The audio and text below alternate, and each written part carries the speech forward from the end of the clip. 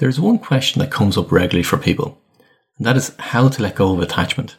Now, it can be attachment to different things. For example, it can be how to let go of being attached to an outcome, being attached to people from our past, or being attached to moments, items, or things from our present or our past. And when you manage to accomplish it, life becomes so much more liberating, effortless, and enjoyable. I spoke before in an early episode of what I called How to Thrive, about that I've identified that there are 12 different states of being.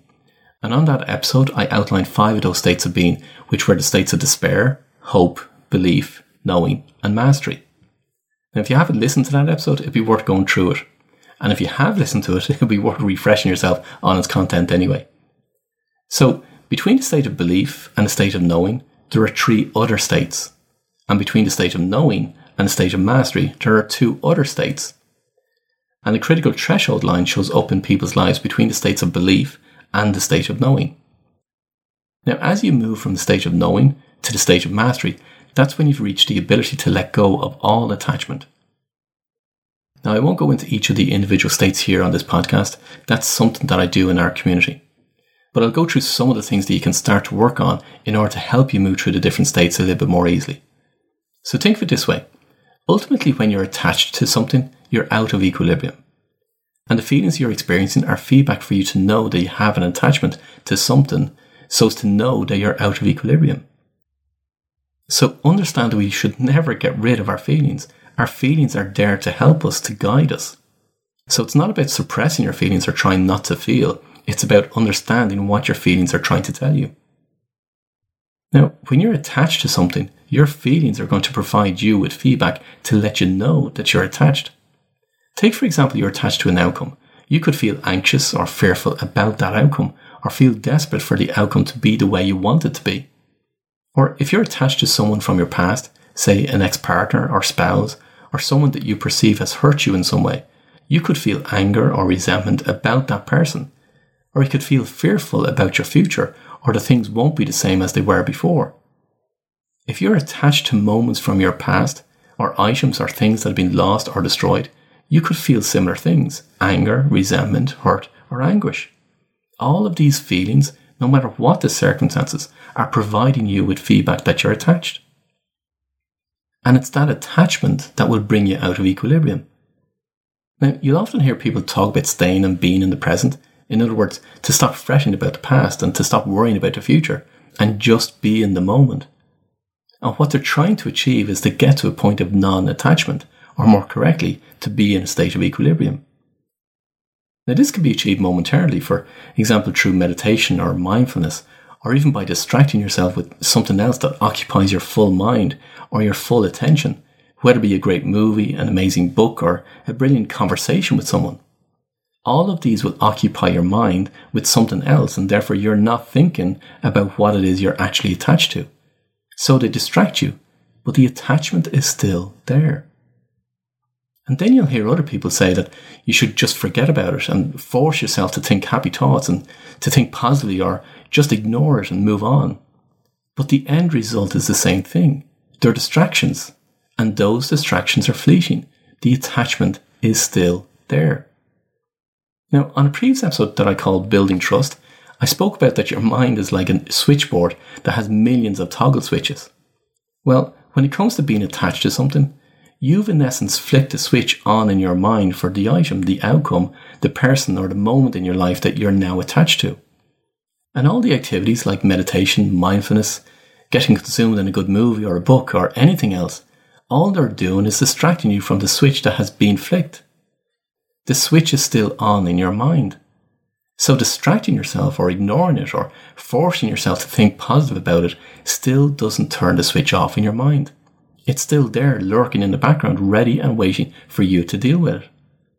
And the feelings that come up for you are there as feedback to let you know that the switch is still on. A bit like in Irish households years ago when your parents found out that you had left the immersion heater switch on.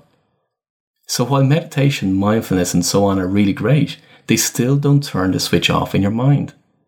Then how do you turn the switch off? Well, first of all, you have to tune into the underlying feeling to determine whether it's a fear or an emotion.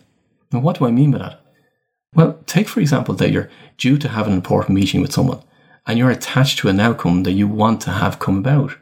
Well, because you're attached to that outcome, your feelings can be trying to give you feedback that you fear something.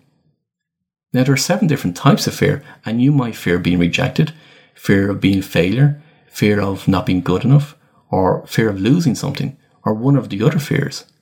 So the first part is your fear. The next part is your emotion around that person. And that person can be someone you look up to in some way, or someone that you think little of in some way. And whether you look up to them or think less of them, this person therefore has traits that you either admire or dislike. So let's say from previous meetings with this person that you find that they are dismissive or they're challenging, and your emotions are coming up because you know these traits about them that you dislike.